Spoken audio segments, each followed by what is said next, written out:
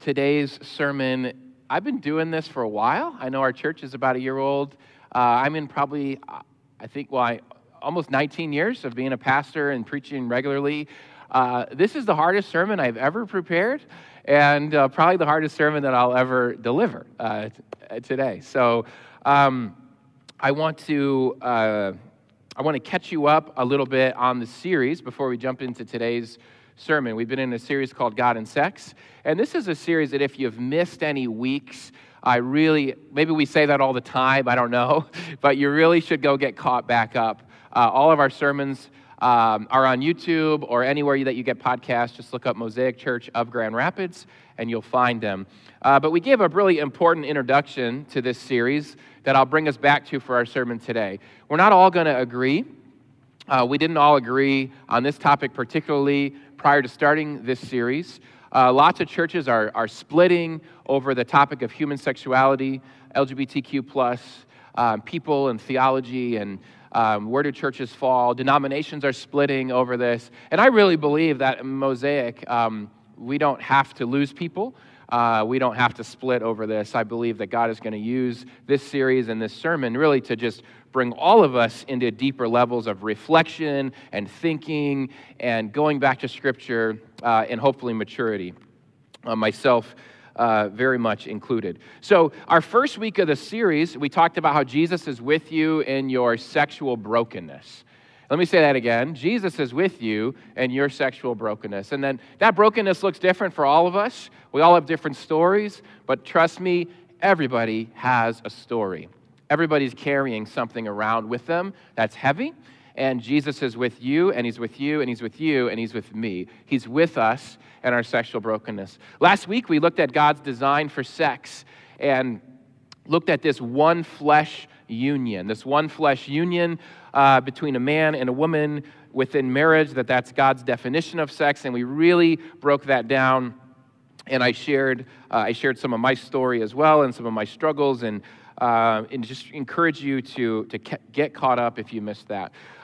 We started to hit on this last week as we looked at the scriptures, and we're going to look at them again on the screen, that as we look at God's design for sex in the Bible, it is between male and female. And we started talking about gender, and we're going to talk more about that today. And I even said the wrong word last week. We're going to talk about the difference today between gender and sex. And when we say that, I'm going to get ahead of myself, so I won't do that yet. First, what I want to do is break down what this acronym, LGBTQ+, means. I know for some of you, it's something you're very familiar with. For others, it's not, and you don't know. And so I thought it would be helpful before we move any further. It's easy to just say a bunch of letters and not know what they are. So just quickly, the L stands for lesbian. First of all, let me start and say not everybody who may have same-sex attraction or who may identify as gay or trans or anything on this spectrum, not everybody agrees on the terminology to use. LGBTQ+ is the most common, one of the common summaries, and it's an attempt to be inclusive of different people's experiences with their attractions, and we'll talk about that down here at the plus. So if you're a woman and you had attraction towards other women, it doesn't mean you want to be called a lesbian. Some do, some don't, but that's what the L stands for. It's for women who are attracted to women. G, the gay, is technically for men that are attracted to men, but you'll often hear it more as an umbrella term for anyone that's attracted to the same sex. And so I'll be using it today sort of in that way. B, bisexual, is those that are attracted to both men and women. T can stand for trans, sometimes with an asterisk next to it, or transgender, and we're going to talk about that towards the latter part of the sermon a bit more. But just in brief, again, there's many forms or experiences, I should say, of being trans within kind of a blanket, the T. But to some level, it's an incongruence between someone's biological sex, so their anatomy, and when we say sex, we're talking about anatomy, male, female, and how they experience their gender. So they experience their gender as the opposite or in a different way than the biological sex that they have on their body. Q, queer, is formerly a derogatory word that's been reclaimed by the LGBTQ plus community, reclaimed again by some, and it's an umbrella term for kind of the whole spectrum of LGBTQ plus. Why is there a plus there? The plus seeks to reflect the full diversity of sexual orientations, gender identities, expressions, and sex characteristics. When I say sex characteristics, it gets confusing, right? Because we're using the word sex in two different ways. It's not talking about having sex there. It's talking about anatomical sex. There's different characteristics of ways people are born in their anatomy. There's, we could call them abnormalities, things that are out of what's standard or normal, and that's what it means by sex characteristics. Sometimes we'll see I or A added to this acronym, and I stands for intersex. I had a long length of notes about intersex later in the sermon that I had to cut out because I didn't want us to be here until dinner.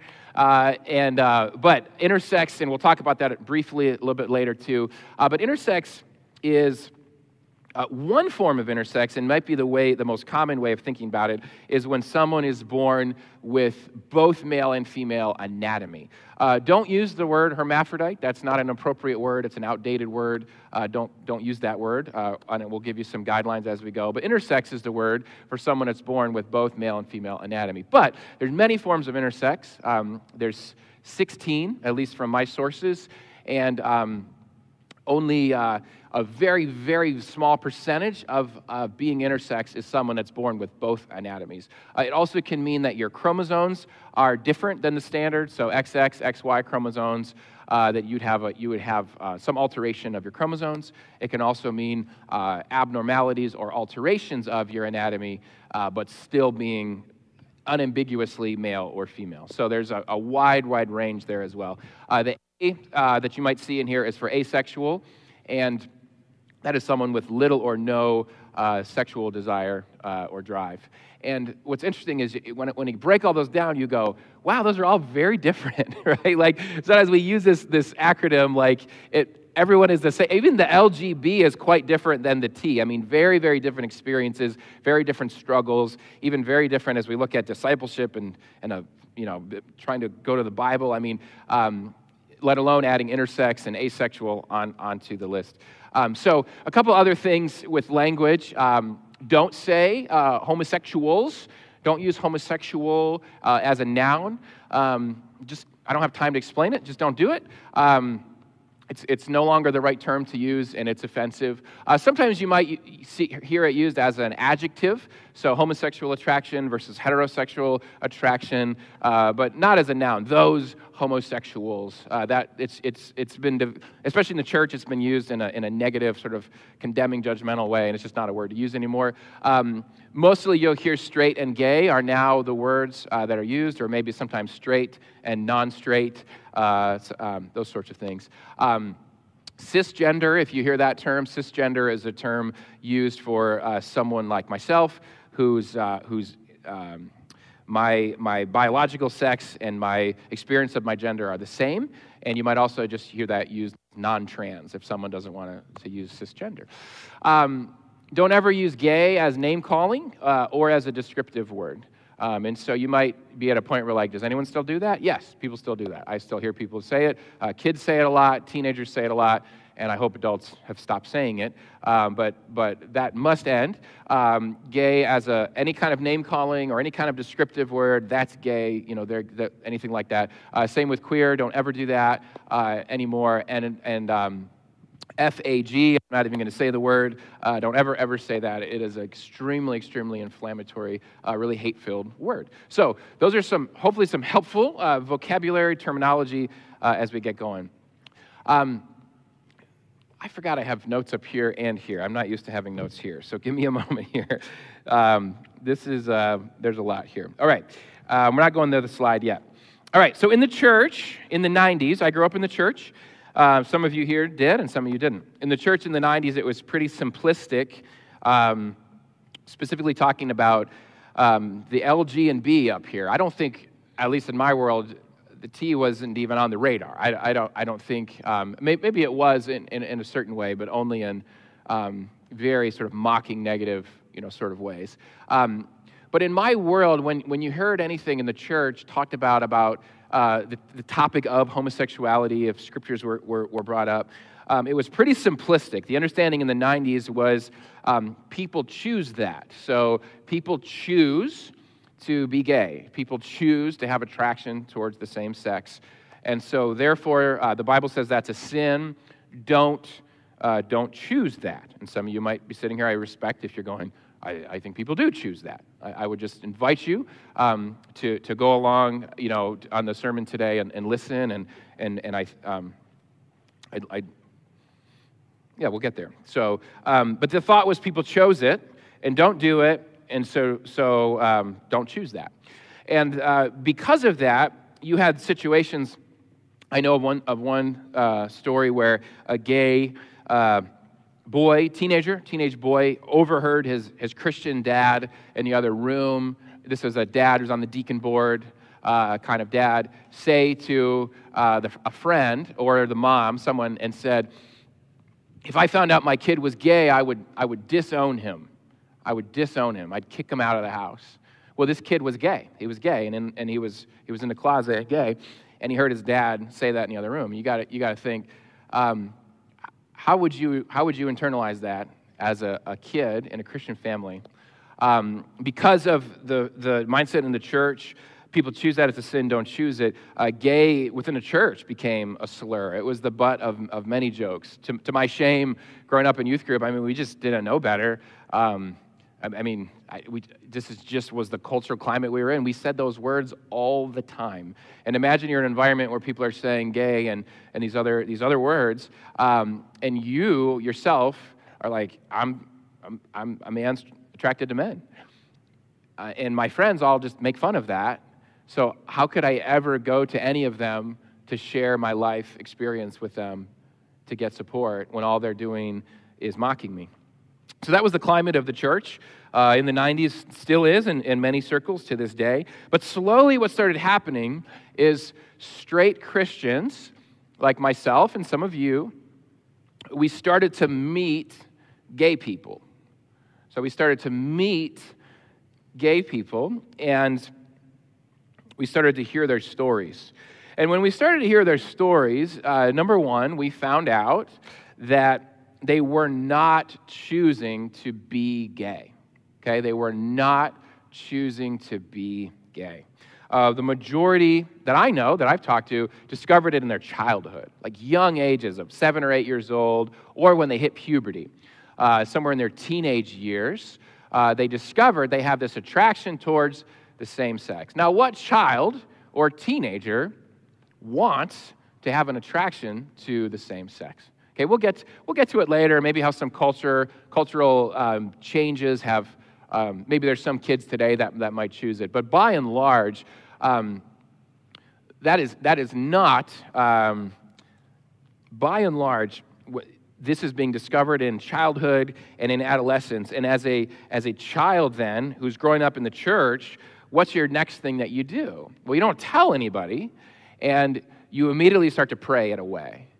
God, take this away. I cannot be like this. Did you hear what my dad just said in the other room? He would disown me. Like, this must be the worst thing in the world. Take this away. And so this is a gay friend of mine calls it, we tried to pray away the gay. And it doesn't work. It didn't work. It doesn't work. There were whole ministries set up to pray away the gay, and they didn't work, and they caused a lot of harm to a lot of people.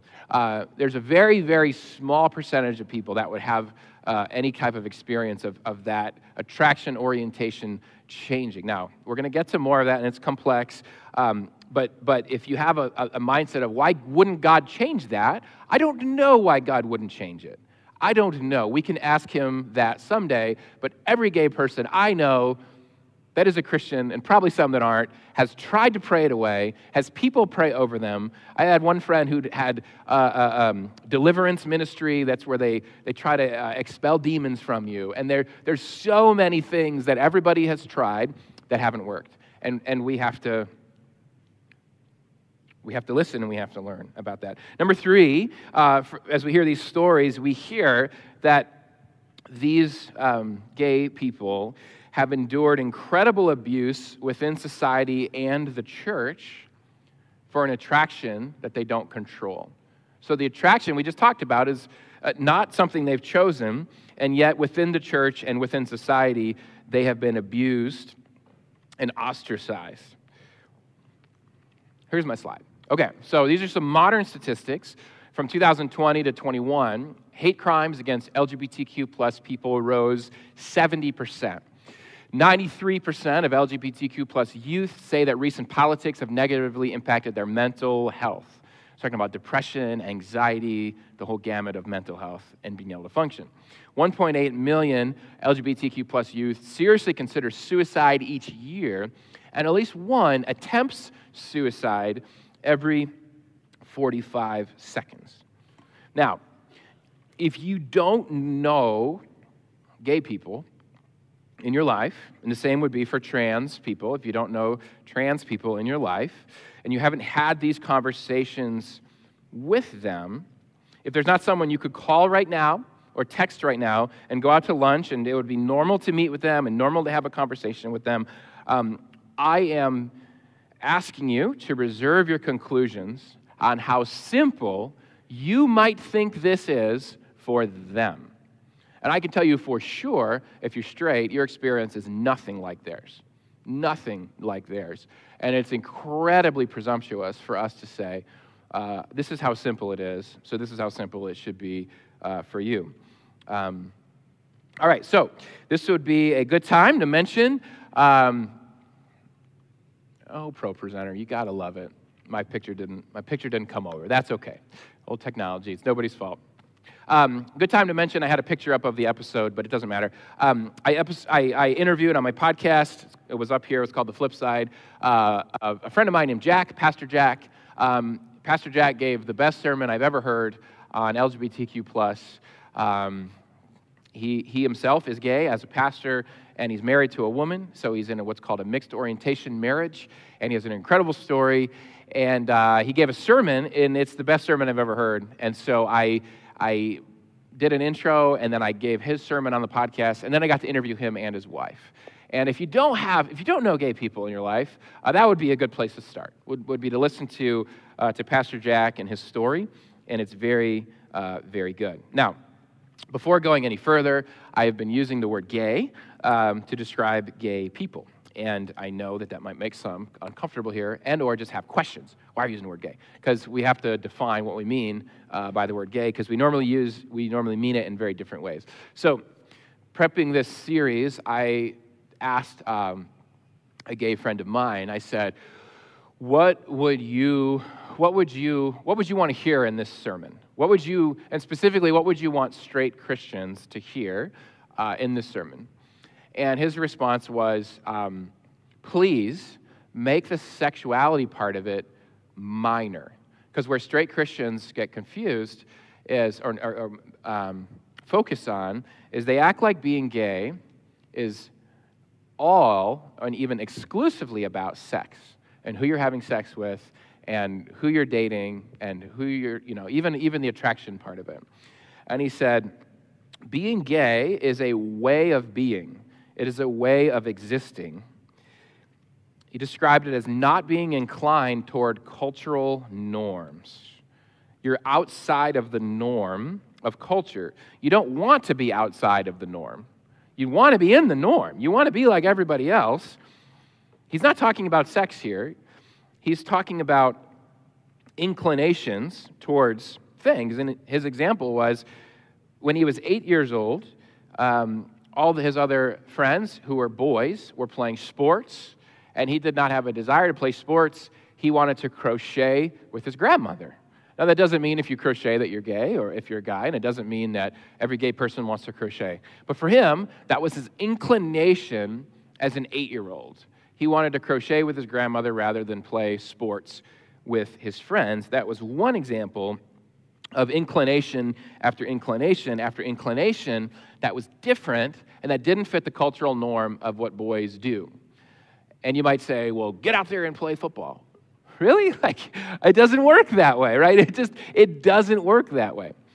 And so there's really no clever analogy that relates to straightness. There's nothing I can say that's like, yeah, so it's kind of like when you're straight and you feel this way. That's how he felt and feels every day of his life.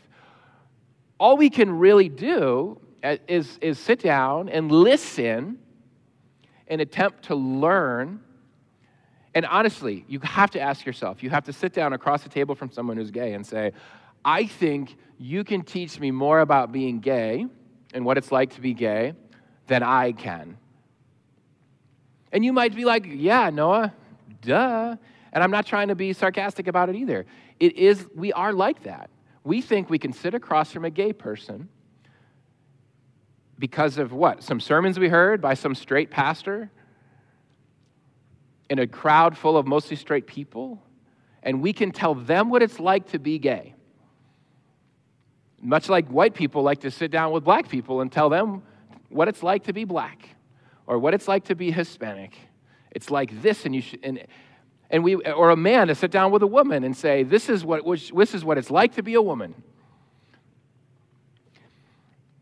We have to learn to listen, to be learners, and to have empathy. Guys, empathy, empathy, empathy, empathy, empathy, empathy, empathy.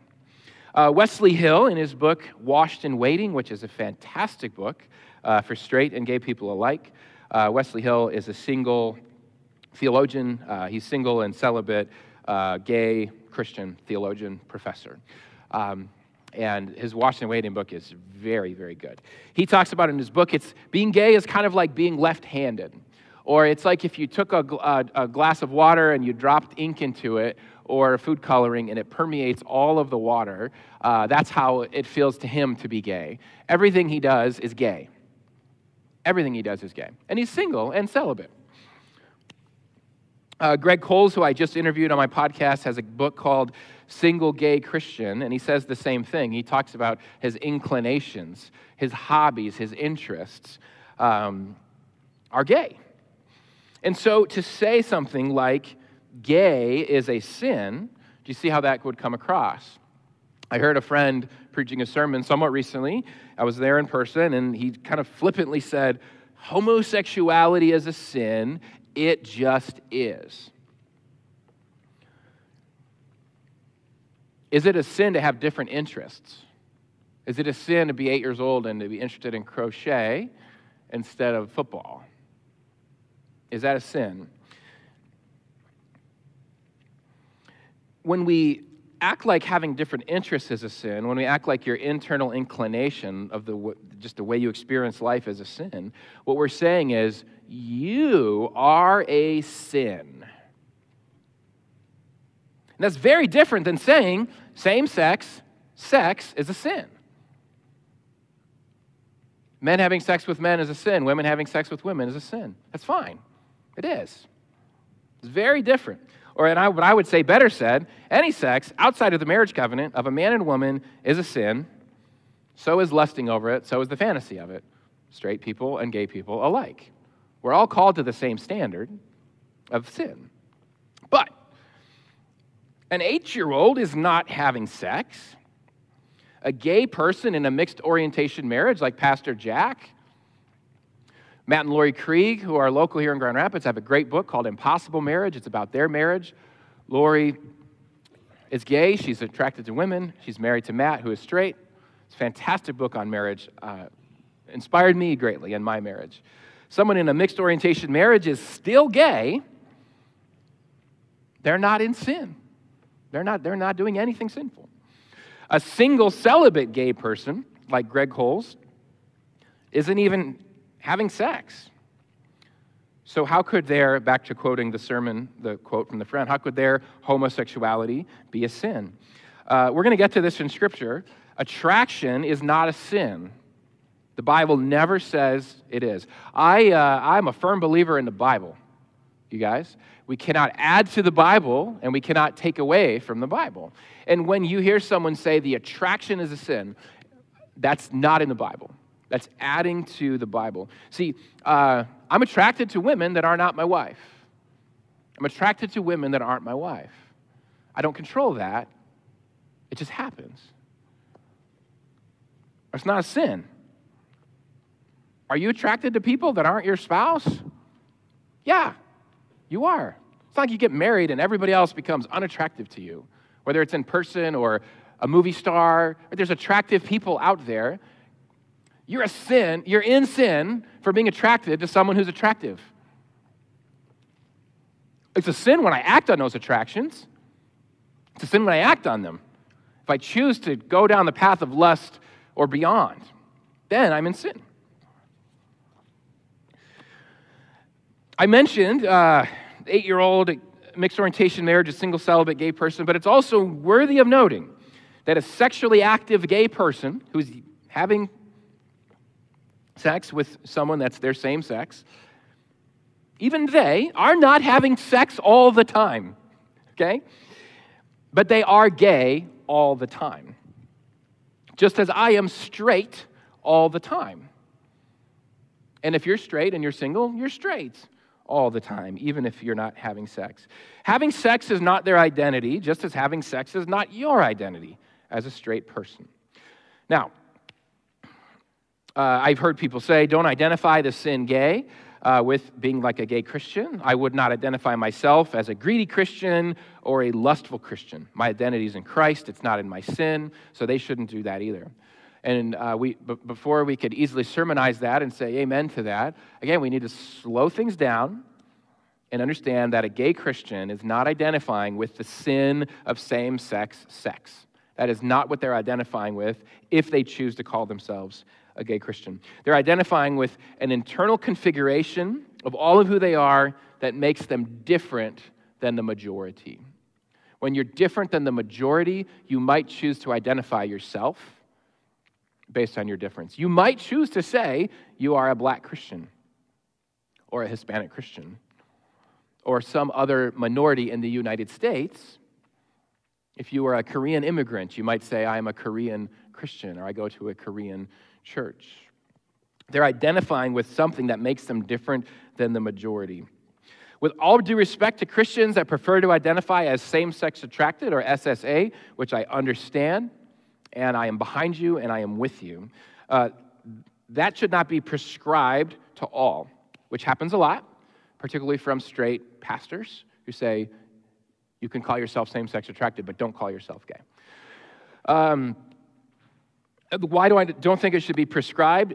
Because it heaps shame on people for something that's not biblically sinful. The attraction to the same sex is not sinful. So why are we heaping shame on someone for something that isn't a sin?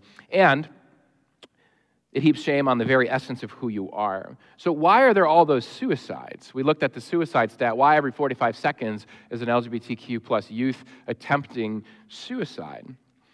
Because we're telling gay and trans people that they are sinning just by existing. We're telling gay and trans people that they are sinning just by existing. So when you come to church and you learn about the sins, we talk about sin at church.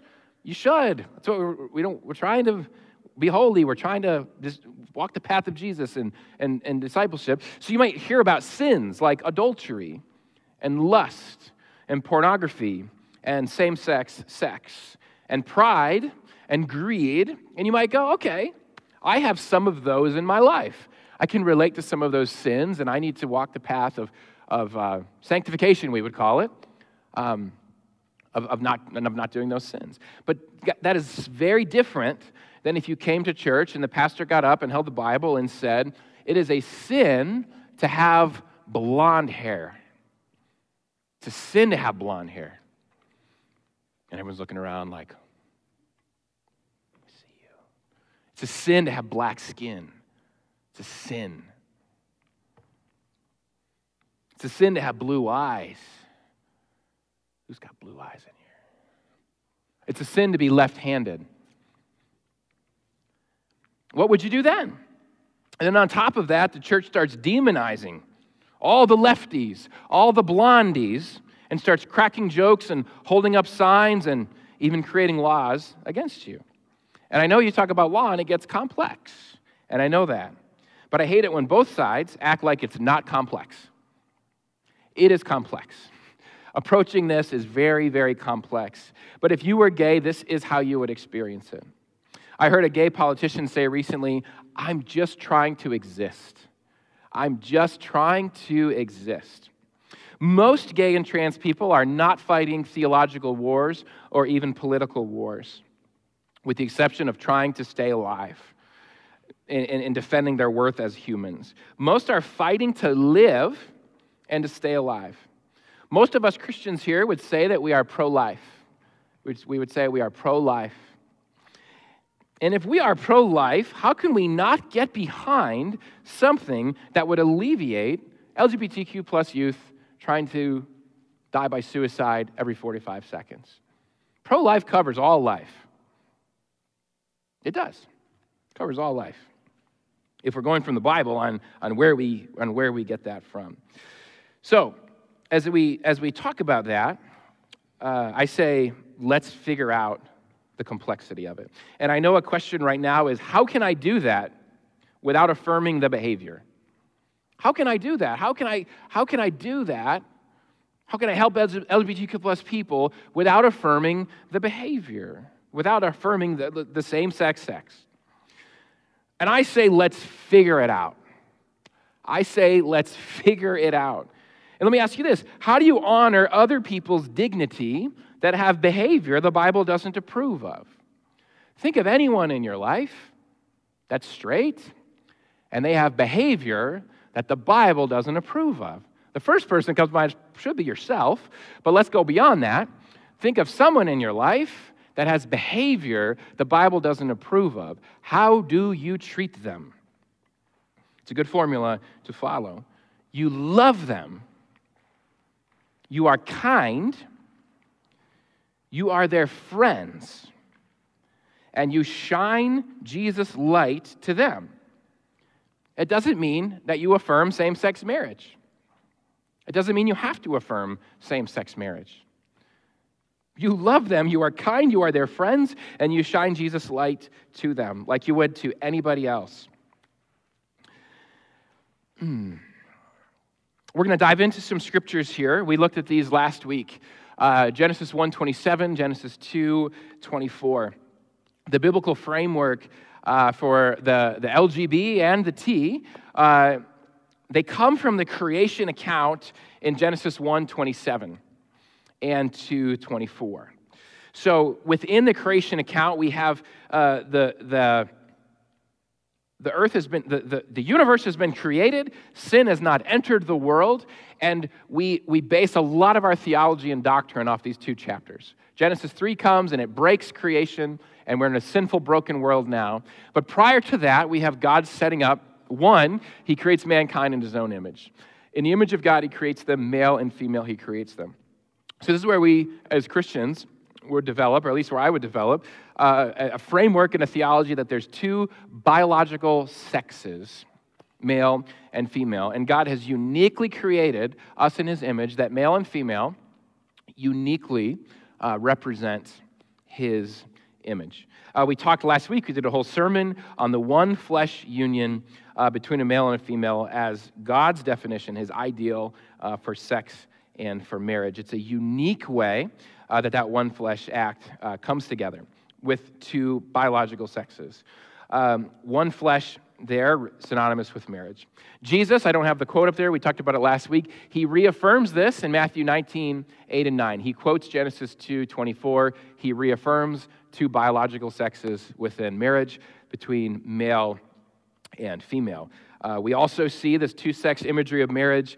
We talked about this last week with Christ, the groom, and the church, the bride, in Ephesians 5, both now and then looking into the future. Revelation 21, when Jesus comes back, he's coming back as the groom, and we are the bride. So a fancy word is hermeneutics, the way we interpret the Bible.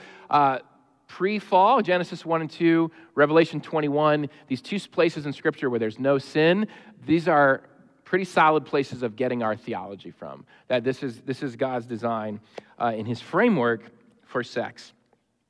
So then we have what we would call prohibition passages that we look to that tell us, don't do that, and don't do that, and don't do that. The prohibition passages are in support of the framework that's already been laid in the book of Genesis. Now, the prohibition passages, whether it's gay or straight acts of sex, there's prohibition passages that affect all of us, albeit in different ways. They give evidence in support of this design that we're talking about. So, up on the screen, I have two of the three main prohibition passages from the New Testament. Let's just read through them. 1 Corinthians 6, 9-11 says this, "Or do you not know that wrongdoers will not inherit the kingdom of God? Do not be deceived. Neither the sexually immoral, nor idolaters, nor adulterers, nor men who have sex with men, nor thieves, nor the greedy, nor drunkards, nor slanderers, nor swindlers will inherit the kingdom of God. And that is what some of you were, but you were washed, you were sanctified, you were justified in the name of the Lord Jesus Christ and by the Spirit of our God." 1 Timothy 1, 9-11, "We also know that the law is made not for the righteous, but for lawbreakers and rebels, the ungodly and sinful, the unholy and irreligious, for those who kill their fathers or mothers, for murderers, for the sexually immoral, for those practicing homosexuality, for slave traders, liars, perjurers, and for whatever else is contrary to the sound doctrine that conforms to the gospel concerning the glory of the blessed God, which he entrusted to me." So, first of all, in these two passages, I want you to notice, and I just highlighted the two that have to do with what we're talking about today, that these are talking about sexual behaviors, not attraction. So when it says men who have sex with men, it's very literal. When it says practicing homosexuality, the practicing is very intentional. This is the active sexual behavior, not the attraction. And almost always, when in these passages, specifically, when same-sex sex is talked about, it's talked about in a list of other sins. Some are pretty severe, like murder and things like that, but you also see sins on here like pride and greed and lying, and these are sins that we do all the time, and frankly, you rarely hear good sermons about because they're so accepted and commonplace in the church among straight Christians, and that's something we need to take a look in the mirror about. But again, the prohibitions here, both for gay and straight people alike, are reinforcing the one flesh framework that we talked about on the previous slide. Back to the framework here.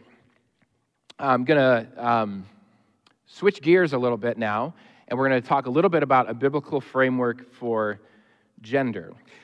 And again, you might be wondering, why are we doing this? Why are we doing this in a sermon? One, I want to acknowledge and honor the existence of LGBTQ plus people in the world and in the church. Nate Collins wrote a book called All But Invisible, and he describes being a gay Christian who's like, I'm never even talked about, like, ever in the church. It's like I don't even exist.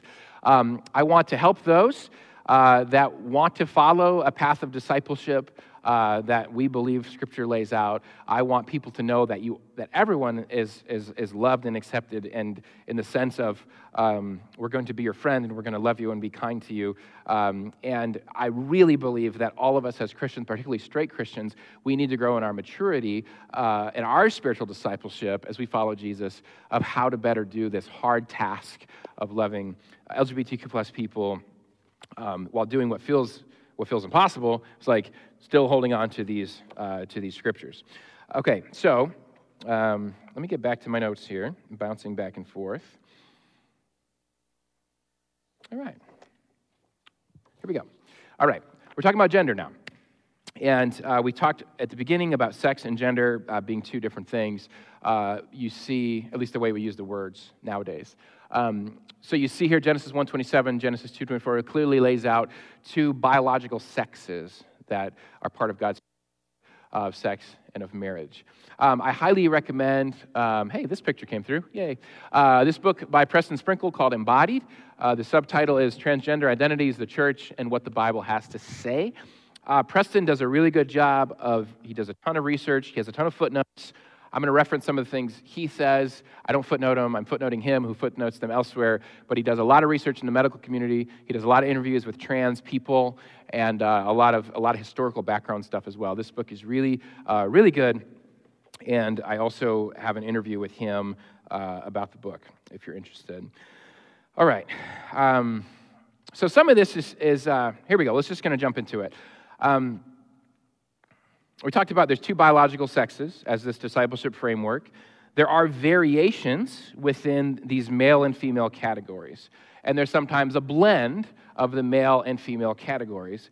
But an argument Preston makes is it doesn't mean that more than two categories exist. So the two categories we're framing from Genesis is still male and female, and even a blend of them says there's still two categories of biological sex, though we differ in how we are male and female. And the church has really done a poor job at this, and so has society. So if you're male, it means this, this box of masculinity, and we define masculinity like this. And maybe it's driving a truck or playing football or hunting or whatever it might be. And over here, there's a box of femininity, and that's a little outside of my sphere of expertise. But in the church, it's often whatever it may be. And there's nothing wrong with those things that I just listed, and there'd be nothing wrong with what would fit into what we might call femininity, as far as maybe even it's the way you dress and the way you do your hair and the things you're interested in and sort of the hobbies. And if you do a women's retreat, there's maybe some stereotypical women's retreat activities.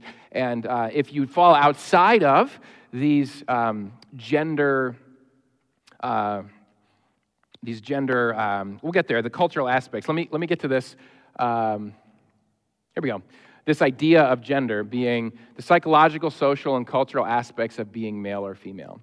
So male or female is your biological sex, but then gender is these aspects we have within culture of being male and female. So a perfect example of this is blue for boys, pink for girls. There's nothing about a boy that says he needs to like blue, and there's nothing about a girl that says she needs to like pink. But why do a lot of girls like pink and a lot of boys like blue? It's because culture just told them that, right? Culture just told them that, and the gender reveal parties and all that stuff, and you buy girls pink stuff and you buy boys blue stuff. Here's a great example from history. This is King, is it Louis or Louis? I think it's Louis. King Louis XIV of France, 1701 portrait, and the brother is rocking himself some fancy high heels. So in the 1700s, high heels were a sign of masculinity, and they were a sign of wealth. It was a sign of elite wealth. And so King Louis and all of his court, he made all the men wear high heels, and it was a sign of their elite status. Based on how non-practical they were, they didn't have to work out in the field, so they could wear these, and the red ink was a sign of wealth. Later, women started incorporating masculine fashion into their fashion, and that is how high heels became part of women fashion. But you also see his whole getup is quite fancy. Probably not something I'm going to wear for my sermon next week. In the Bible, we see David. He's dancing. He's writing poetry. He's playing the harp. Those are not things that we would necessarily incorporate with masculinity today. And so some of the problem is we've created very rigid ideas of what masculinity is and femininity is. And if you go outside of that, we say, now you have a problem. In the church, we would say that. We need to have compassion on trans people who experience their gender identity as incongruent with their biological sex. And I'll say this, I hear so much mocking sarcasm, both online and in person, from non-trans people, specifically non-trans Christians. Please, I would, don't ever support the Babylon Bee. It's a satirical Christian website, and it used to be funny. They used to make fun of things in the church, about worship music and silly things, and now they just make fun of trans people, and it's really sad. We as Christians shouldn't do that. We shouldn't do that. I understand on a macro level, it can be jarring to see what's happening on a macro level, but again, if you don't know a trans person and know what they experience and what they go through, then you really need to pause on your conclusions of how to approach this really difficult subject. I was talking to a Christian parent, a mom, whose child had transitioned. So transitioning is when someone goes through medical procedures, could be surgery, it could be hormonal, where they transition their body in different ways from becoming biologically male to biologically female or vice versa. And so not all trans people transition. There's a wide umbrella of what it means to be trans. But this mom's child had transitioned. And she said she started noticing something was wrong when her child, who was a young teenager, stopped taking showers and started to smell bad. And it was evident the child smelled bad. And the mom couldn't get the child to take showers. And it turns out that the child had gender dysphoria. Gender dysphoria overlaps with trans. Not all trans people have gender dysphoria and vice versa. But gender dysphoria is when, so for this child, they were so disoriented and nauseous and sickened to see their own anatomy, their sexual anatomy, that they stopped being naked. They weren't going to go into the shower because to see their own anatomy was so jarring to them. And this is not meant to be crude, but the best way to kind of get your head around that is like if you went in the shower tomorrow and you had the wrong anatomy, like your biological anatomy wasn't there anymore, and you had the other anatomy, you'd freak out. You would know how to process that. That's what's happening for those with gender dysphoria. This is a quote from Embodied.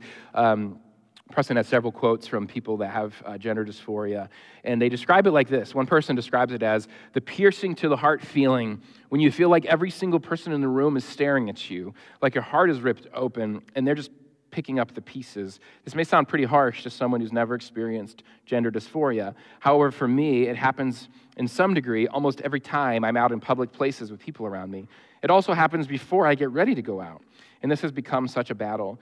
Fighting just to leave my house, and by the time I fought for hours at a time, I'm exhausted and broken. I feel inadequate, broken, and I just want to disappear. Again, a reminder that every 45 seconds, an LGBTQ plus youth attempts suicide. Jesus meets us in our brokenness, and Christians need to learn to meet trans people in their feelings of brokenness. I don't have time to talk about intersex, really more than I already have, but intersex and trans are not the same thing. Not all intersex people are trans, and not all trans people are intersex. And it is offensive to assume that one means the other. They're both unique experiences that carry unique weight, and sometimes they do overlap. But the most important thing is for us to understand that intersex people and trans people are beautiful people created in the image of God. A few notes and tips. Call people by the pronouns they prefer if you seek to love them. If your desire is to love someone, call them by the pronouns that they want to be called.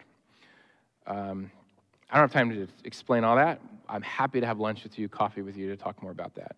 But if you don't care about loving people, go ahead, just call them whatever you want. Totally fine. If you hope to talk to someone about Jesus, call them by their pronouns that they prefer. If you don't care about telling someone about Jesus, if that's just not a care at all to you, they don't need the gospel, you're not going to hear it from you, don't call them by their preferred pronouns. Call them whatever you want. What I mean is some are adamant that I'm going to call you by your birth, sex, pronouns, no matter what you say. That is a good way to not love someone and to make sure that they want nothing to do with Jesus or your church or you ever. And I hope that's not your goal. All right. We're going to start landing the plane here. I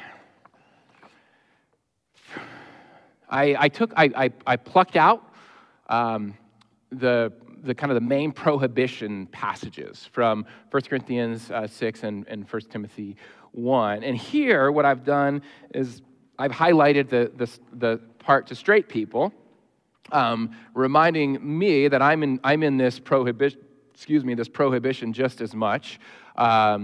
That's reinforcing, not just as much, it's very different, but we are included in this framework that is going against the passage we talked about last week. So last week in 1 Corinthians 6, the quote of the day in Corinth was, I have the right to do anything. And you'll notice the first verses are 9 through 11, very next verse, 12, I have the right to do anything. So these go together. The word for us in the sexually immoral is the word porneia in Greek. And porneia just means any sex outside of marriage. And that would include, obviously, pornography. It includes even the lustful thoughts that Jesus talks about. So that's what these prohibition verses are there for. And we might ask, well, why are they there? Why are we talking about them? Because all of these behaviors, sex before marriage, adultery, lust, same-sex sex, they're outside of the male-female one flesh design. They're outside of that. And so on one side of our culture, and it was the same in Corinth, you had people saying, I have the right to do anything.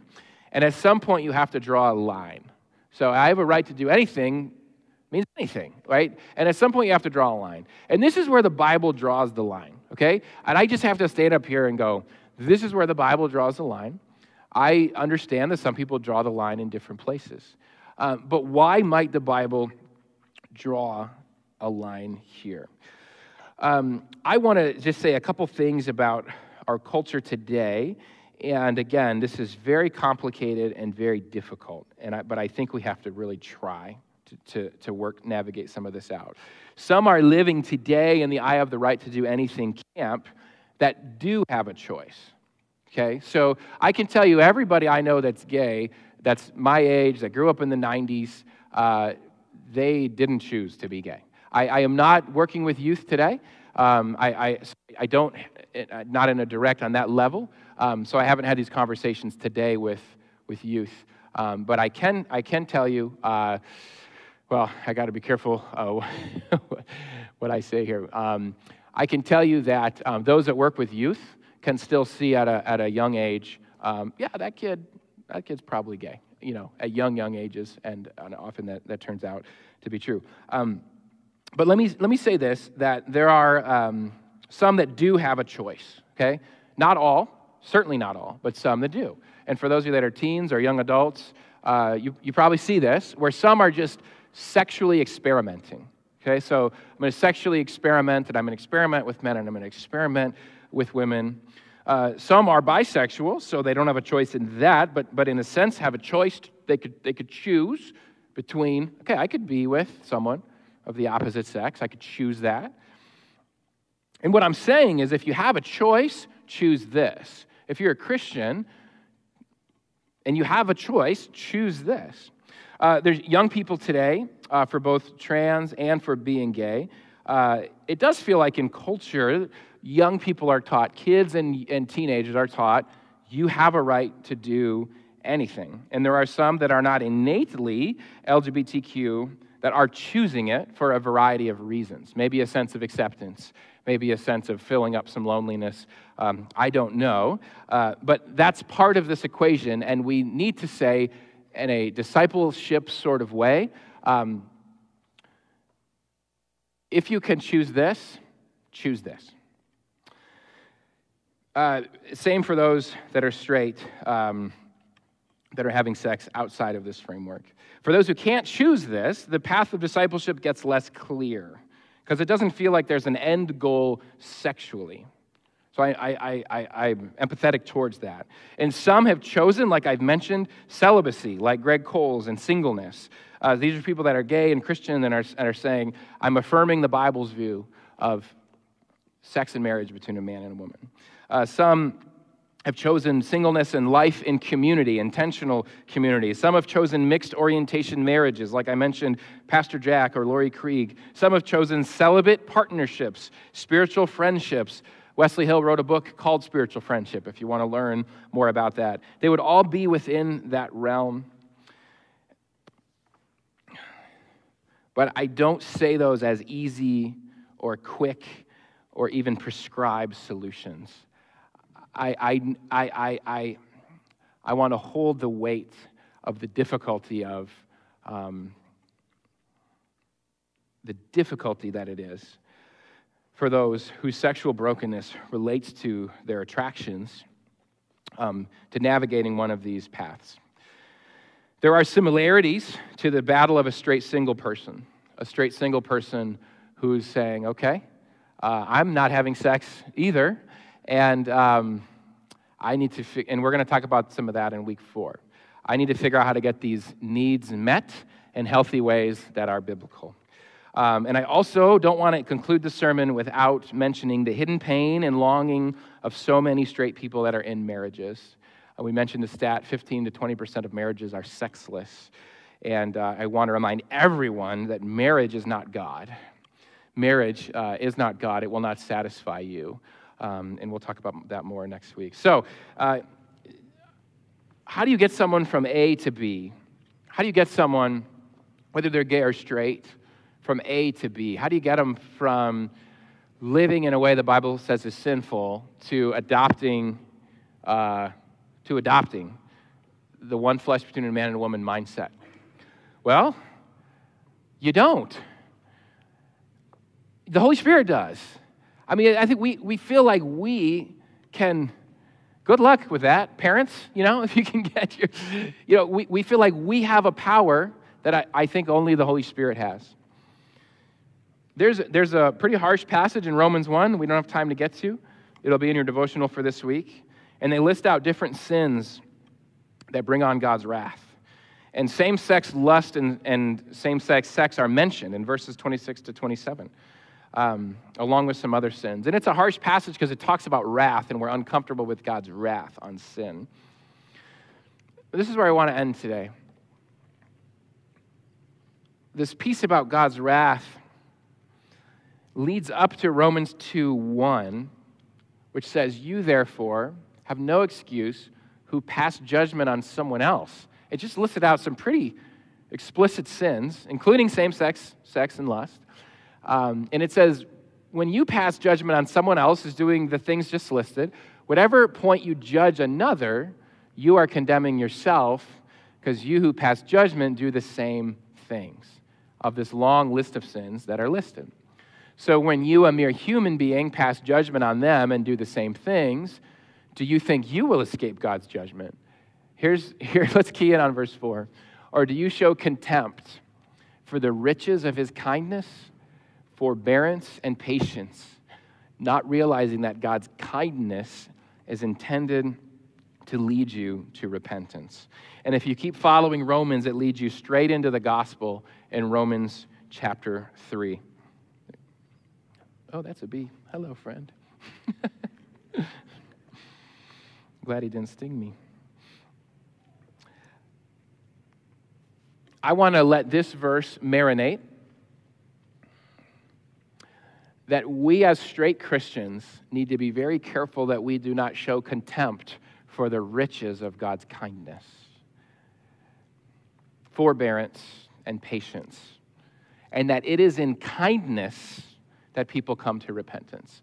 And if you're sitting here as a straight person or watching online and you're going, you need to say more, Noah. You need to condemn the gay people. I'm just letting Scripture speak. I would challenge you that you need to be very careful in your attitude towards gay people, even sexually active gay people that are having same-sex sex the Bible lists as a sin, when this very explicitly, after just mentioning that sin, very explicitly says, do not show contempt for the riches of God's kindness, which is what brings people to repentance. It is a long path of learning to trust Jesus as King and falling deeper in love with him and experiencing his love deeper. We all are welcome on that path, and the sacrifices are going to look different and at different scales. Gay people are going to have to make sacrifices. Straight people are going to have to make sacrifices. Married people are going to have to make sacrifices. Single people are going to have to make sacrifices. And divorced people are going to have to make sacrifices for the path of following Jesus. And each person I just listed is carrying an incredible weight. But we need to know that we can do this together in community. And there's a place on this discipleship path, and there's a place at Mosaic Church for everyone. For everyone. And church, I know this is not a perfect sermon. I don't think that exists. I don't think that exists. But will you pray with me? Will you pray even for yourself right now? Will you pray for us as a church? Will you pray for the LGBTQ youth that are attempting suicide every 45 seconds? We have to depend on God more than we do. We have to let Scripture speak to each of us about the way that we approach people. And I hope that today helps you to do that. I'm going to invite the worship team to come back up, and we're just going to have our time of prayer to close out the service. And as we have our time of prayer, we're going to sing a song, and we're going to invite you to pray. But first, would you just let me pray? Let me just pray for us, and pray for you, and pray for those watching, pray for those in our lives that we know, and then we'll move into our just closing worship song and a prayer invitation. Lord, thank you for being with us. And God, I know in a sermon like this, I get a sense that there's likely people in the room, if there were sides to this, and I hate to use that wording, there's people on both sides that are probably saying, that wasn't what I expected to hear. That wasn't what I wanted to hear. God, I come before you as a broken man that you've called to be a pastor. I come before you as a broken, finite, limited human that you've called to hold up Scripture in 2023 in the midst of people's bleeding and pain and tears and brokenness, and to call people to Jesus, to call people to repentance, but God, to do the hard work of calling out the church for ways that we have not been loving. And we've called things sin that are not sin. And there may be some in this room that have been indoctrinated that gay attraction is sin. And I just ask that they would be willing to go to Scripture and look at the text and to see that it's not in the text, that the behavior is a sin, not the attraction, and that you would fill us with incredible empathy for those that have attractions that they don't control and are trying to figure out what to do with them. And I pray for those that are yielding to the conviction of the Spirit and are yielding to Scripture and saying, I'm going to live a life. I'm going to live a life that embodies God's design for sex and gender the best that I can. And God, I pray for those that are just not there yet. They're just not there yet. And I pray that they would know that we're still with them on their journey, and we love them and have empathy for them. God, I pray for gay people in this very room right now. I pray for trans people in this very room right now.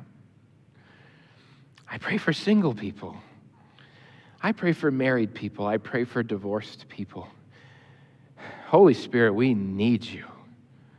We need you. We need you. We need you. We need you. And may everyone know that they are not alone. That I love them. I love you if you're listening to this. And God loves you. He loves you. He loves you. He loves you. And he's calling you to himself to bring your brokenness to him. Thank you, Jesus, for loving us. Amen.